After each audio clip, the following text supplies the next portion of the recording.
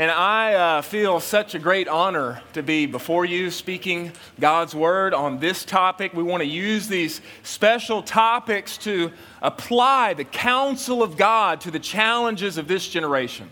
We want to use these special topics, these times, to apply the counsel of God to the challenges of our present generation. And what we want to talk about today, based on your interests, is how to honor God with your money. How to honor God with your money. And I want to be upfront and honest with you. I feel for you so deeply on this topic. I feel for you deeply on this topic. I wish we could take the next 5 hours, but we don't have that long. I feel for you because I think that you face particular challenges that no generation in America has ever faced before. And there's several of them. You were born and raised in a post-9/11 world. There's never been another generation in America that has been born and raised in a post-9/11 world. In 9/11, there was a direct attack on the mainland of the United States. A direct attack on the mainland of the United States. It came from an army of no nation. Came from an army of no location. It happened out of the blue. And 2 buildings in New York City fell. You've been born and raised in that. And what's developed over the years since then is that mass violence has become the regular recourse for people with deep grievances. That's just become the regular recourse. I'm deeply grieved. I'm dissatisfied. I don't like my life. What should I do? I guess I'll walk into the nearest school or church or concert and I'll take as many people out with me as I can when I go. That's the postmodern world that you've grown up in. Nobody else has grown up in that like you have. You didn't choose that. It's just what you got.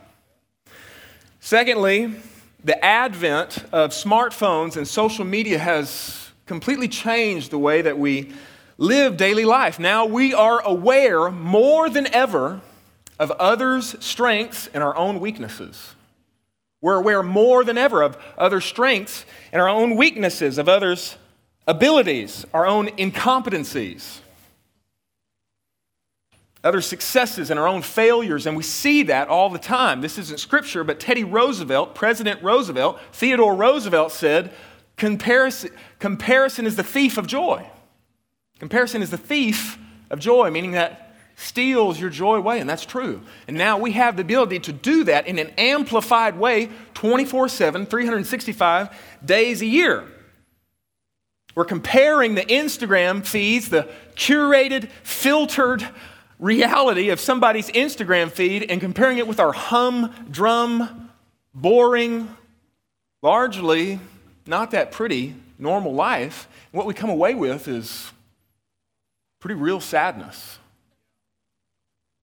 We're able to see the successes of others and our own failures, how we don't measure up. And we see that all of the time. We're bombarded with a tyranny of now, more information, more tragedies, more ways in which I don't match up. It's coming at me all the time, such that I can't even think. I can't even hardly go through normal life because I'm constantly aware of what I lack in. Thirdly, you grew up in the Great Recession. It may not mean that much to you, but it's the second largest economic downturn in human history.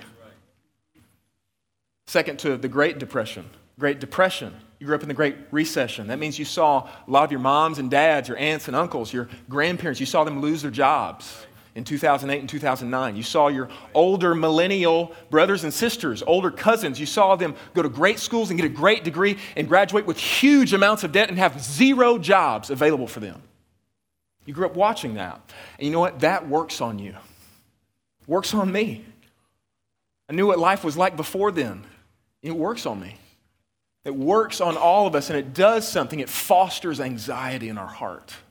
Fosters anxiety in our heart. It's like Miracle-Gro for anxiety to just grow and foster and develop in our heart. When we're anxious, we need something to trust in. When we're anxious, when we're scared, we need security. When our heart is embattled by anxiety, we need security. where do you think we naturally turn to get that?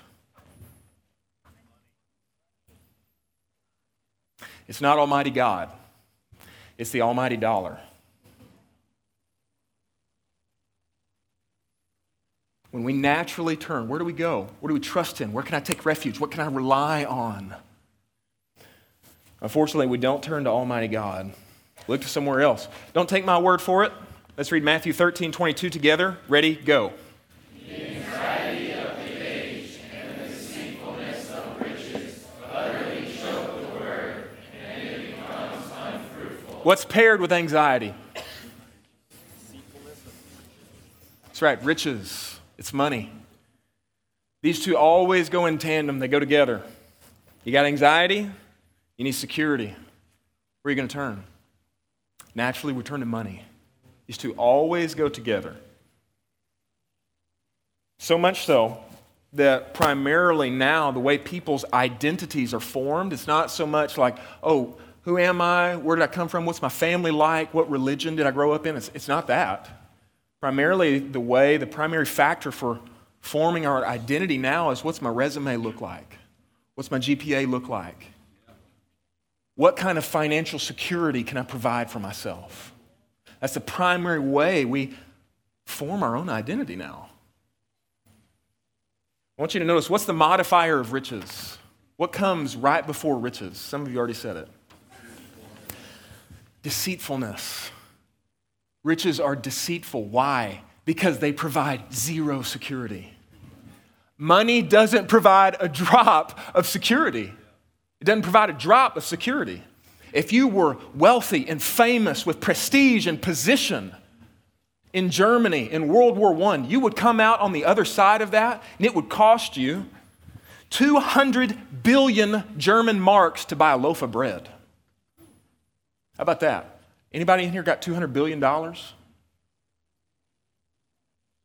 the course of a few years, your billions mean nothing. They would actually take their German marks. What used to be good for exchanging goods and services, it's just paper. It's just paper. They would actually take them and say, oh, I need 200 billion of those to buy bread. This is actually better for me to build a fire with. So that's what they started doing with their dollar bills, was they started making fires. It's worth nothing. Riches are deceitful. We think they provide security. Actually, they afford us zero security.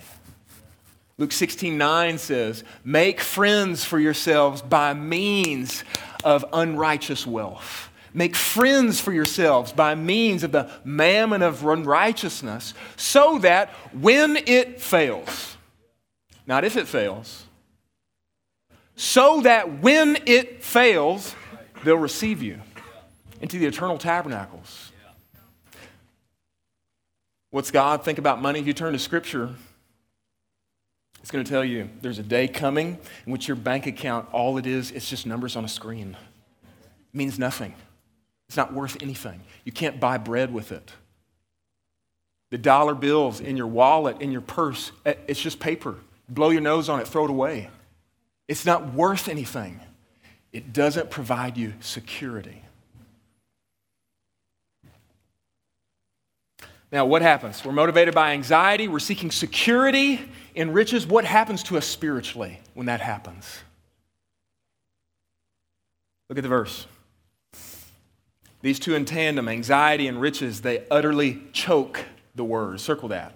Utterly choke the word. Anybody in here have the word of God in their heart?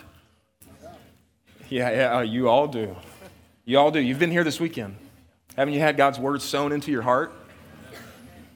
What I want you to realize is there is something that is seeking to suffocate God's word in your heart all day, every day.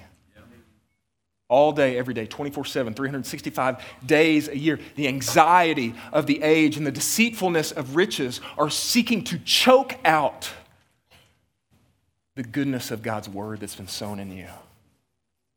Think about this. It doesn't matter how much you sow in. If it all gets choked out, you never make any progress. You realize that? In large part, Brothers and sisters, I want you to realize that your spiritual progress here forward will largely be determined by how you deal with this matter. How can I say that? Because God's word says it. Utterly choke the word. Oh, I'm doing my Bible reading, but I'm anxious. I'm under the weight of anxiety, and I'm seeking security in riches. They cancel out. No progress. I'm burdened for you because you've been lied to your whole life. You have, I have, we all have.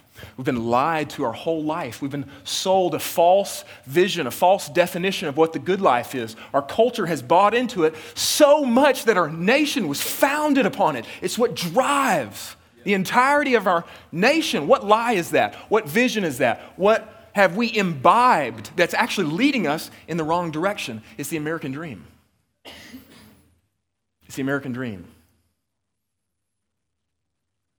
What's the American dream? If you can get inside these borders, this is the land of opportunity.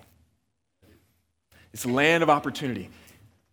And you know what? If you get here and you dream it, and you work hard enough, you will not be denied, and you're going to make lots of money. You're going to make money as the world has never seen. Welcome to the most affluent and wealthy society that has ever existed. If you can get inside these borders, you can make lots of money. And when you make that money, you can buy stuff, and you can buy satisfaction, and you can buy security. That sound familiar? It's what you've basically gotten from just about every movie you've ever watched, every show you've ever seen, every song that you've sung. This is what we've wholeheartedly believed in as a people. You know what Jesus would say to that? He'd cut out the legs under the American dream with one half sentence. No one's life is in the abundance of their possessions. No one's life is in the abundance of their possessions. Luke 12:15. No one's life cannot be found in possessions. What you might be thinking is, oh yeah, that's not me. I don't need an abundance of possessions. I just need enough for me. I'm not that guy. I'm not that guy who's going to waste my life trying to be super rich, and I don't need an abundance of possessions. But here's the deal. If life can't be found in an abundance of possessions, life can't be found in fewness of possessions. If life can't be found in a lot of possessions, life cannot be found in possessions, period. It's time for us to wake up from the American dream to a blessed reality. No one's life is in the abundance of his possessions. This rags to riches story, it's how we fundamentally understand success. It's Cinderella. It's a rags to riches story. It's Cinderella. It's Rocky. It's Annie. It's Catch Me If You Can. It's Forrest Gump. It's Slumdog Millionaire. It's Pursuit of Happiness. It's Willy Wonka and the Chocolate Factory. It's The Social Network. It's The Real Life of Mark Zuckerberg. I don't tell you all these movies so you'll spend the next 3 days watching them. I tell it to you so that you can realize we've been indoctrinated with a framework of success. And what Jesus is saying is no one's life is in their possessions. What I want for you is a better story. I want a better role and a better story with one that actually delivers its happily ever after. The American dream does not deliver a happily ever after. Right after Jesus spoke this in Luke 12:15, he told a story about a certain rich man. Some of you are thinking, I ain't rich. But actually, you are unfathomably wealthy. What would be normal for a first century Jew in Israel, you are unfathomably wealthy. If you have a roof over your head, you have running water, you have some kind of transportation, actually you're in the top 15% of wealth in the whole earth. Even if it's public transportation, you're in the top 15% of wealth in the whole earth. He tells a story about a certain rich man.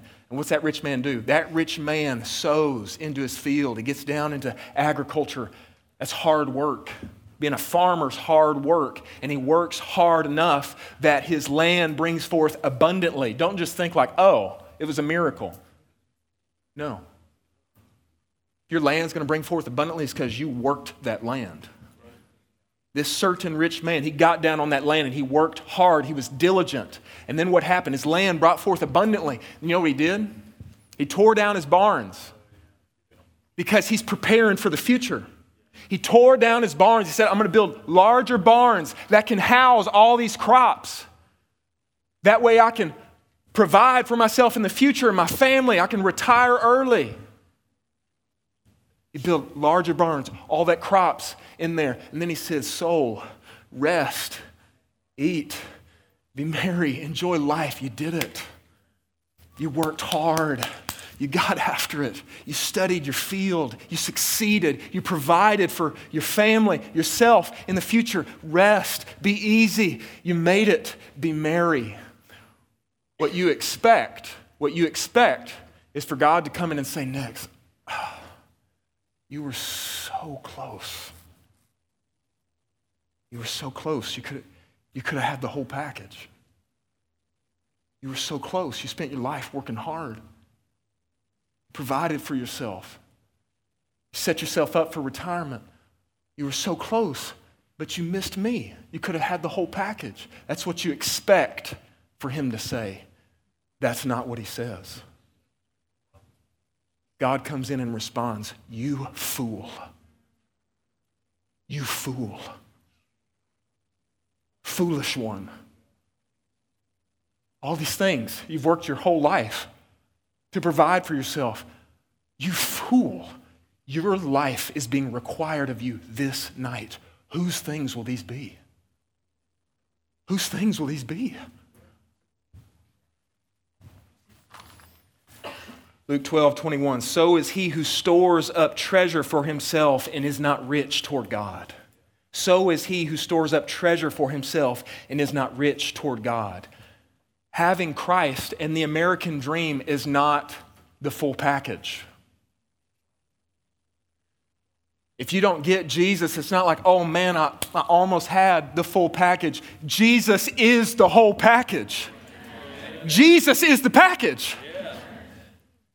Jesus is the treasure. So is he who is not rich toward God. What I hope you hear today is a call for a better role in a better story that actually delivers on its happily ever after. Most of us are asleep. We're asleep and we think it's a dream, but actually it's a tragedy. But there's a blessed reality for us to wake up to.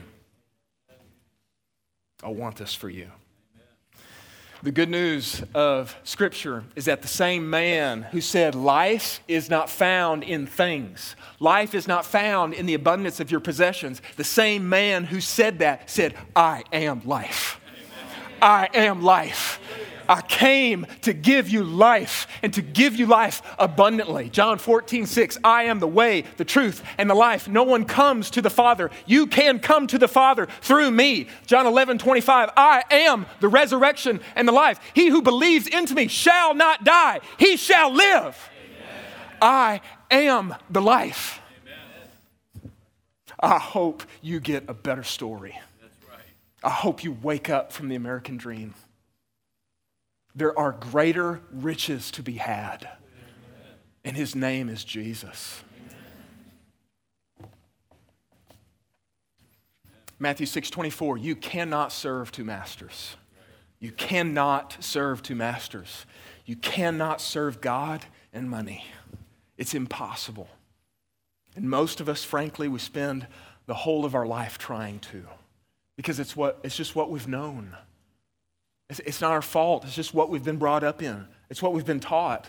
We're all the same. We all start out on the same level. But I hope you make a blessed choice. I heard a story about a college student years ago who was praying over Matthew 6:24, and he decided that day, I will not serve money. You poured your blood out for me. I pour my life out on you. I love you, Jesus. I want to serve you the whole of my life. I will not serve money. I want that for you. I hope you can't sleep tonight. You know, I've got small children, and so there's a lot of sleepless nights for me. I hope you have a divine sleepless night. I hope you would go to the Lord and you would tell him, I want this. I want this. Would you make this real for me? I don't want to sell my life out to the American dream, worshiping the gods of health, wealth, and prosperity. I want the real thing. I want life. Amen. I set before you life and death, blessing and curse. Therefore, choose life. Amen. Choose life. Amen. Choose life. Amen. That you and your seed may live. I feel like I'm testifying on behalf of every one of the men and women that serve you at their college campuses. And I feel like it is the greatest privilege of my life to tell you this. This is the testimony of my life that Jesus is better. Amen. Jesus is better. Amen. Jesus is better. Amen. Jesus is better. Amen. There's something better than the American dream, and his name is Jesus Christ. Amen. Jesus is better.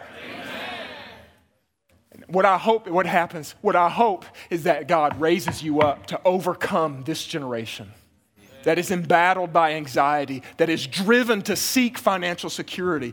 God's going to raise you up as an overcomer. What's that mean? It means you overcome the situation you're in.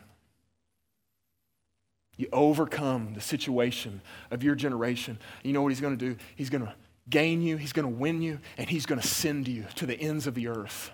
You know what's going to happen when you get there? God's kingdom's going to come. Amen. Wherever you go, God's kingdom is going to come. Wherever you go, the world's going to get turned right side up. When you get there, you're going to articulate the gospel clearly. You're going to demonstrate the gospel visibly. You're going to articulate the gospel clearly. You're going to demonstrate the gospel visibly. How do I do that? One of the ways is how you use your money. I want you to write this sentence down. This is my one sentence summation of what these verses tell us, okay? You take it for what it's worth. You study the verses later. I want your summary later on. We honor God with our money. We honor God with our money by giving it, comma. We honor God with our money by giving it, using it, and losing it. We honor God with our money by giving it, using it, and losing it in such a way. We honor God with our money by giving it, using it, and losing it in such a way that Jesus is displayed as the greatest treasure in the universe. We honor God with our money by giving it, using it, and losing it in such a way that Jesus is displayed as the greatest treasure in the universe. That's how we honor God with our money. Wow. How do you feel about that? I'm so excited it's only 15 minutes in. Is that true? Oh, I got till 12:15. Okay, well, we still got time. We honor God with our money by giving it, using it, and losing it in such a way that Jesus is displayed as the greatest treasure in the universe. Hope you remember this the rest of your life. Give it, use it, lose it. Say that. Give it, use it, lose it. Give it, use it, lose it. Okay. The good life is not earthly accumulation. The good life is heavenly dispensation. The good life is not earthly accumulation. The good life is heavenly dispensation. He giveth more grace when the burdens grow greater. He sendeth more strength when the labors increase. To added affliction, he addeth his mercy. To multiplied trials, his multiplied peace. When we have exhausted our stores of endurance, when our strength is failed ere the day is half done, when we reach the end of our hoarded resources, our Father's full giving has only begun. His love has no limit. His grace has no measure. His power no boundary known unto men. For out of his infinite riches in Jesus he giveth and giveth and giveth again. And then what's he do? He giveth and giveth and giveth again. You know what he does after that? This is who our God is. He's a good, loving, giving Father. It's who he is. And you know what? As his children, this is our destiny too. As his children, it's our destiny that we would be just like him.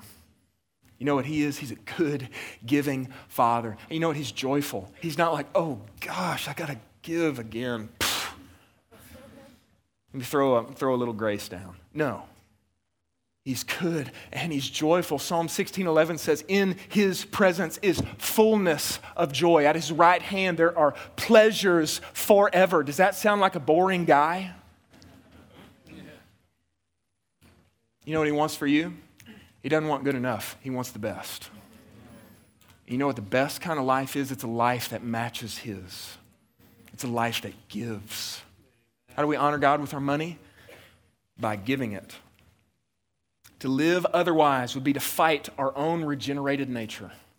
To live otherwise would be to fight our own nature. Let's read Acts 20:35 together. Ready, go.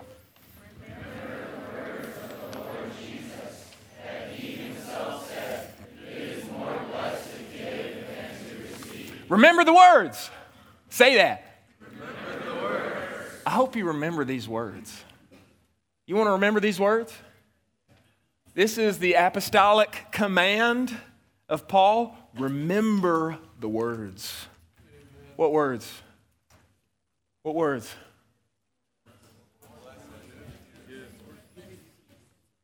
Everybody say more blessed. More blessed.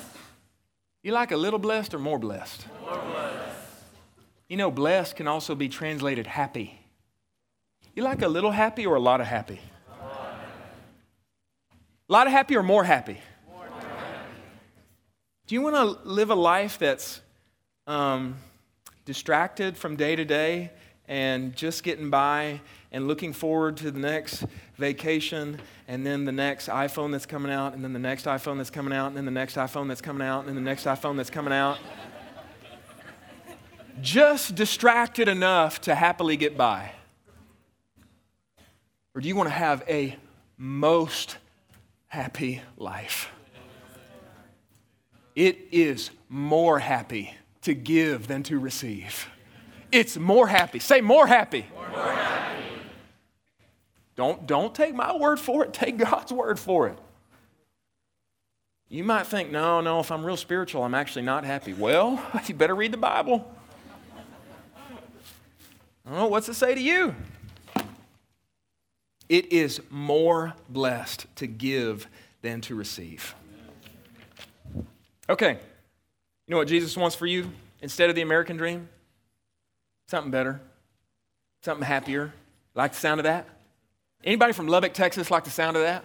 Yeah! All right, see, Red Raiders got something going for them. Okay. This is even how Paul frames the gospel in 2 Corinthians 8:9. Jesus, he became poor that we might become rich. He became poor to enrich us. How do we respond in light of that? We give monetarily. That's Paul's argument in 2 Corinthians chapter 8. You go read it. Go read it. This is even how Paul frames the gospel. I mean, think about this. Okay, where do we start? If I honor God with my money by giving it, where do I start? What's that look like? Okay, I would encourage you to start with anything. Start with any amount of money. I don't just mean time. We're talking about money. Sometimes, I know because I've been a college student, it's kind of a cop-out. It's like, well, you know what? I don't have that money, so I'll give my time. Actually, you do have money. I know because I've been there. You're some of the wealthiest people on the earth.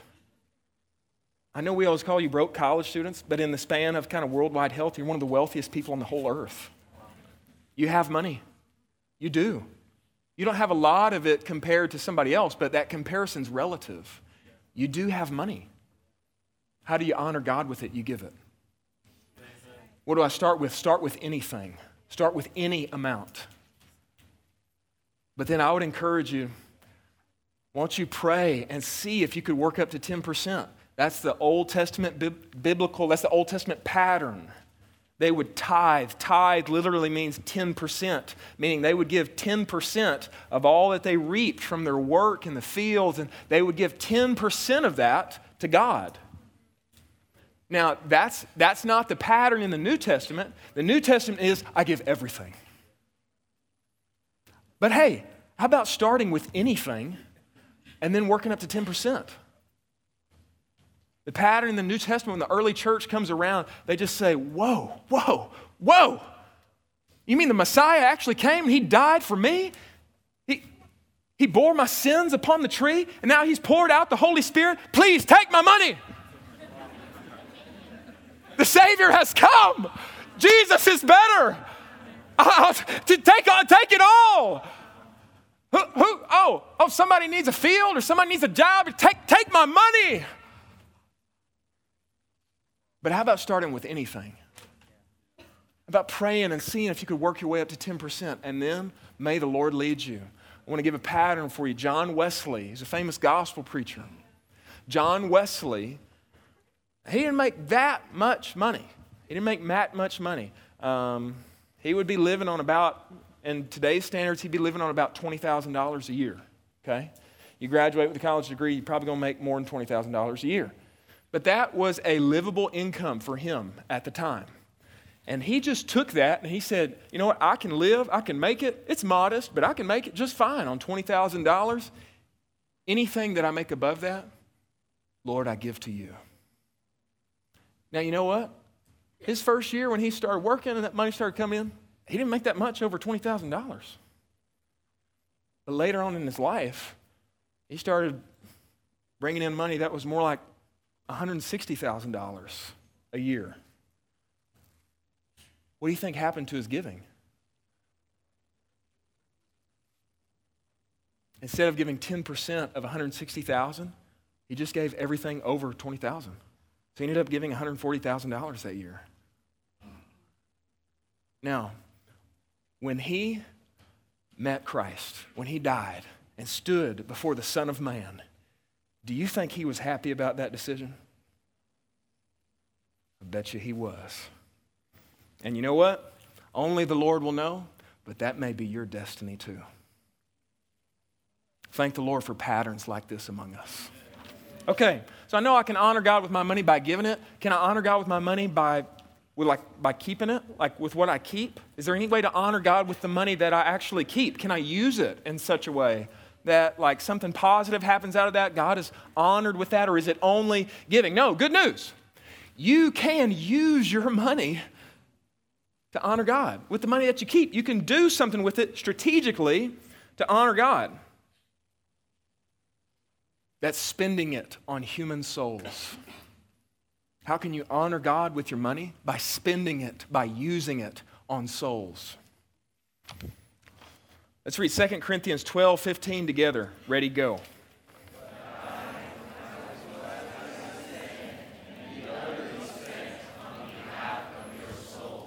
Somebody say most glad. Would you like a life that's a little bit glad or most glad? Oh, good. That means you want to be like the Apostle Paul. I most gladly spend, that's money. I will most gladly spend, that's money. Write a dollar bill there. Underline spend and write dollar bill. I will most gladly spend, and then underline be utterly spent. That's not money. That's time. That's energy. That's affection. That's love. That's your being poured out on people. I will most gladly spend what? Money. I will most gladly be spent. My time, my energy, my affection, my being. On what? On behalf of your souls. on behalf of your souls. You know, when I was in college, we had these home gatherings with our alumni that open their homes. Our alumni is still in the area that open their homes, invite us over, and man, just throw it down. Throw it down, big feast. Every time I come, there's plenty for me to eat, okay? And I used to be even bigger than I am now. I could eat a lot. And every time I would come, boy, big feast. And hey, man, great time. Boy, we're going to eat. We're going to get into the Word, have a great time, fellowship. See you later. See you next week. And maybe I'm going to hit up multiples of them if that's possible, you know. It's a great time. And you know what? I got this thought. You know what? Hey, man, when I graduate, I want to do this. I want to open up my home, have people over, and just, hey, man, let's fellowship and eat and have a great time. Okay, I graduated. Praise the Lord. Okay. I graduated, and, I got married. Praise the Lord. And I got a home. I had a place to stay before I got married, but you know what I'm saying. And then I was like, hey, I want to do this. I want to have some people over. Okay, so I invited some of the students over, and I'm going to HEB, and that's when it hit me. Oh my goodness, this costs money. This costs money. All that food that I ate over the years, that cost somebody money.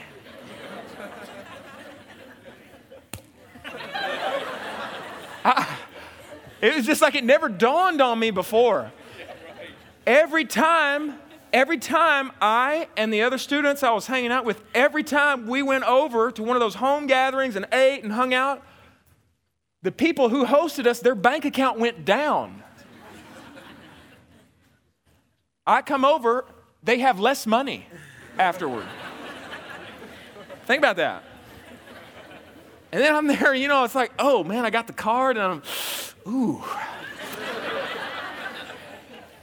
Maybe I should think twice about this, huh? And you know, be honest with you, that thought has come up several times. It's like, oh man, the brothers are coming again, and can we afford this?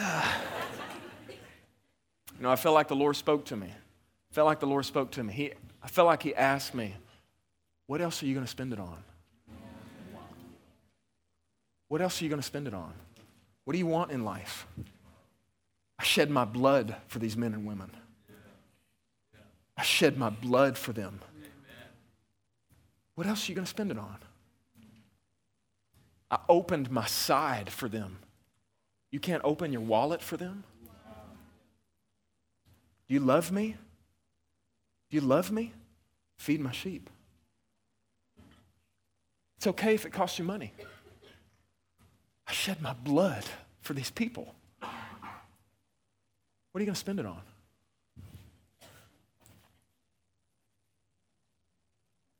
We honor God with our money by being captivated by Christ to the extent that we give our money and we spend our money. We use it on human souls. 2 Corinthians 9:7 says God loves a cheerful giver. You ever heard that one before?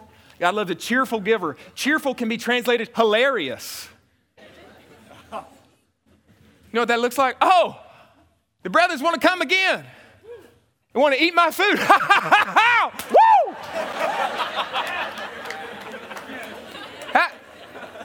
How's the bank account looking? Who cares? Woo! Yes! Yes! Hilarious giver. Yes! Most glad. I will most gladly spend. Think the Apostle Paul was a sad man? No doubt he was dealing with sorrows, but do you think, he says, most glad. I will most gladly spend. This is our destiny. Okay, we can honor God with our money by giving it and using it, but the third point says losing it. We can honor God with our money by losing it.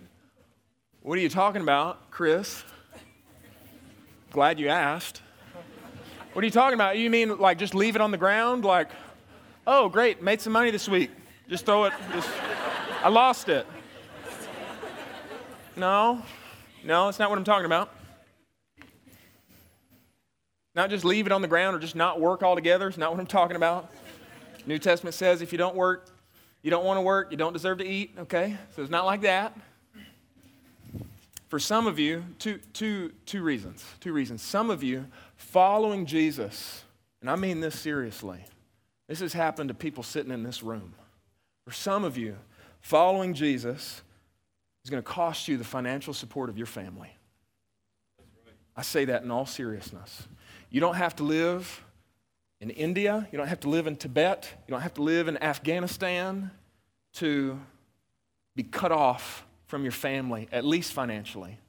You don't have to live in a different country to be cut off from your family because you follow Jesus.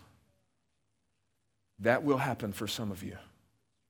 That will happen for some of you. It's happened to people sitting in this room. And when that's happened, you know the atmosphere, the spirit, those men and women that's happened to, when I've been around them, you know what I've gotten? Jesus is better. Jesus is better. Jesus is better. Secondly, others of you, some of you will be cut off from your families, at least for some time, for following Jesus. It happens. Others of you, you're going to be called by God to serve Him full time. We're all called to serve God. And we're all called to serve God all the time. But some of you, God will call to drop your job, hang up your degree, and most gladly serve Him full time. And when He does that, what that's going to mean for you, it's going to mean losing. It's going to mean losing future income that would be headed your way otherwise. That's what happens. That's what happens. And that's what's embodied in Philippians chapter 3, verses 7 and 8. Let's read it together. Ready, go.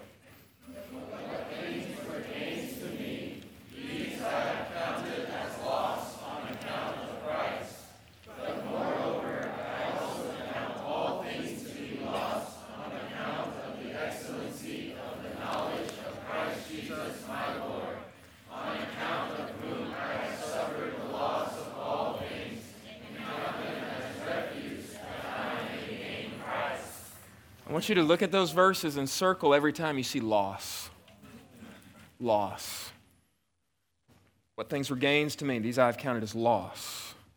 Moreover, I also count all things to be loss, on account of the excellency of the knowledge of Christ Jesus my Lord, on account of whom I have suffered the loss of all things, and count them as refuse that what? That I may gain Christ. I'd love to tell you more stories. I got a couple stories right now. I wish I could tell you 2 or 3. And I'll tell you what, I'd love to bring the men and women up here that serve you. I'd like to give them the rest of the afternoon and have them tell you stories. But we're not going to do that today. I'll leave you with this. I don't want for you a life of ease and comfort and success as defined by the American dream. I do not want that for you. I want something better. I want something that'll make you happier. I want something for you that'll be worth remembering in the eyes of Almighty God. You go back to Matthew chapter 26, you read the story of Mary. What he says is, you remember this woman, and you describe what she did on this day whenever you speak the gospel. The story of the gospel is that God so loved the world. The story of Mary is that she so loved the Lord. She so loved the Lord that she took what was probably her dowry and would have garnered her a good money-making husband. She broke it on Jesus. It wasn't just, oh, that's worth a lot of money. No, that was her future. She broke it on Jesus. Judas and the disciples said, what a waste. what I believe Mary's actions said is that Jesus is better. That's what I want for you. I want you to have a life that Almighty God deems worth remembering. Martin Luther, in his famous hymn, "A Mighty Fortress is Our God." Doesn't that sound secure? A mighty fortress is our God. He says this line, and it's stuck with me, and it's been coming up in my heart again and again this past few weeks. Let goods and kindred go. Let goods and kindred go. This mortal life also, the body they may kill, God's word abideth still. His kingdom is forever. Let's pray. Lord, thank you for these men and women. Thank you for bringing us to this day. We like to serve God. We like to be those who pour our life out on you. We say you're the best. You're worth it. Jesus is better. Lord, you're the greatest treasure in the universe. Give us a life that visibly displays that to this world. We love you. Thank you, Lord. Amen.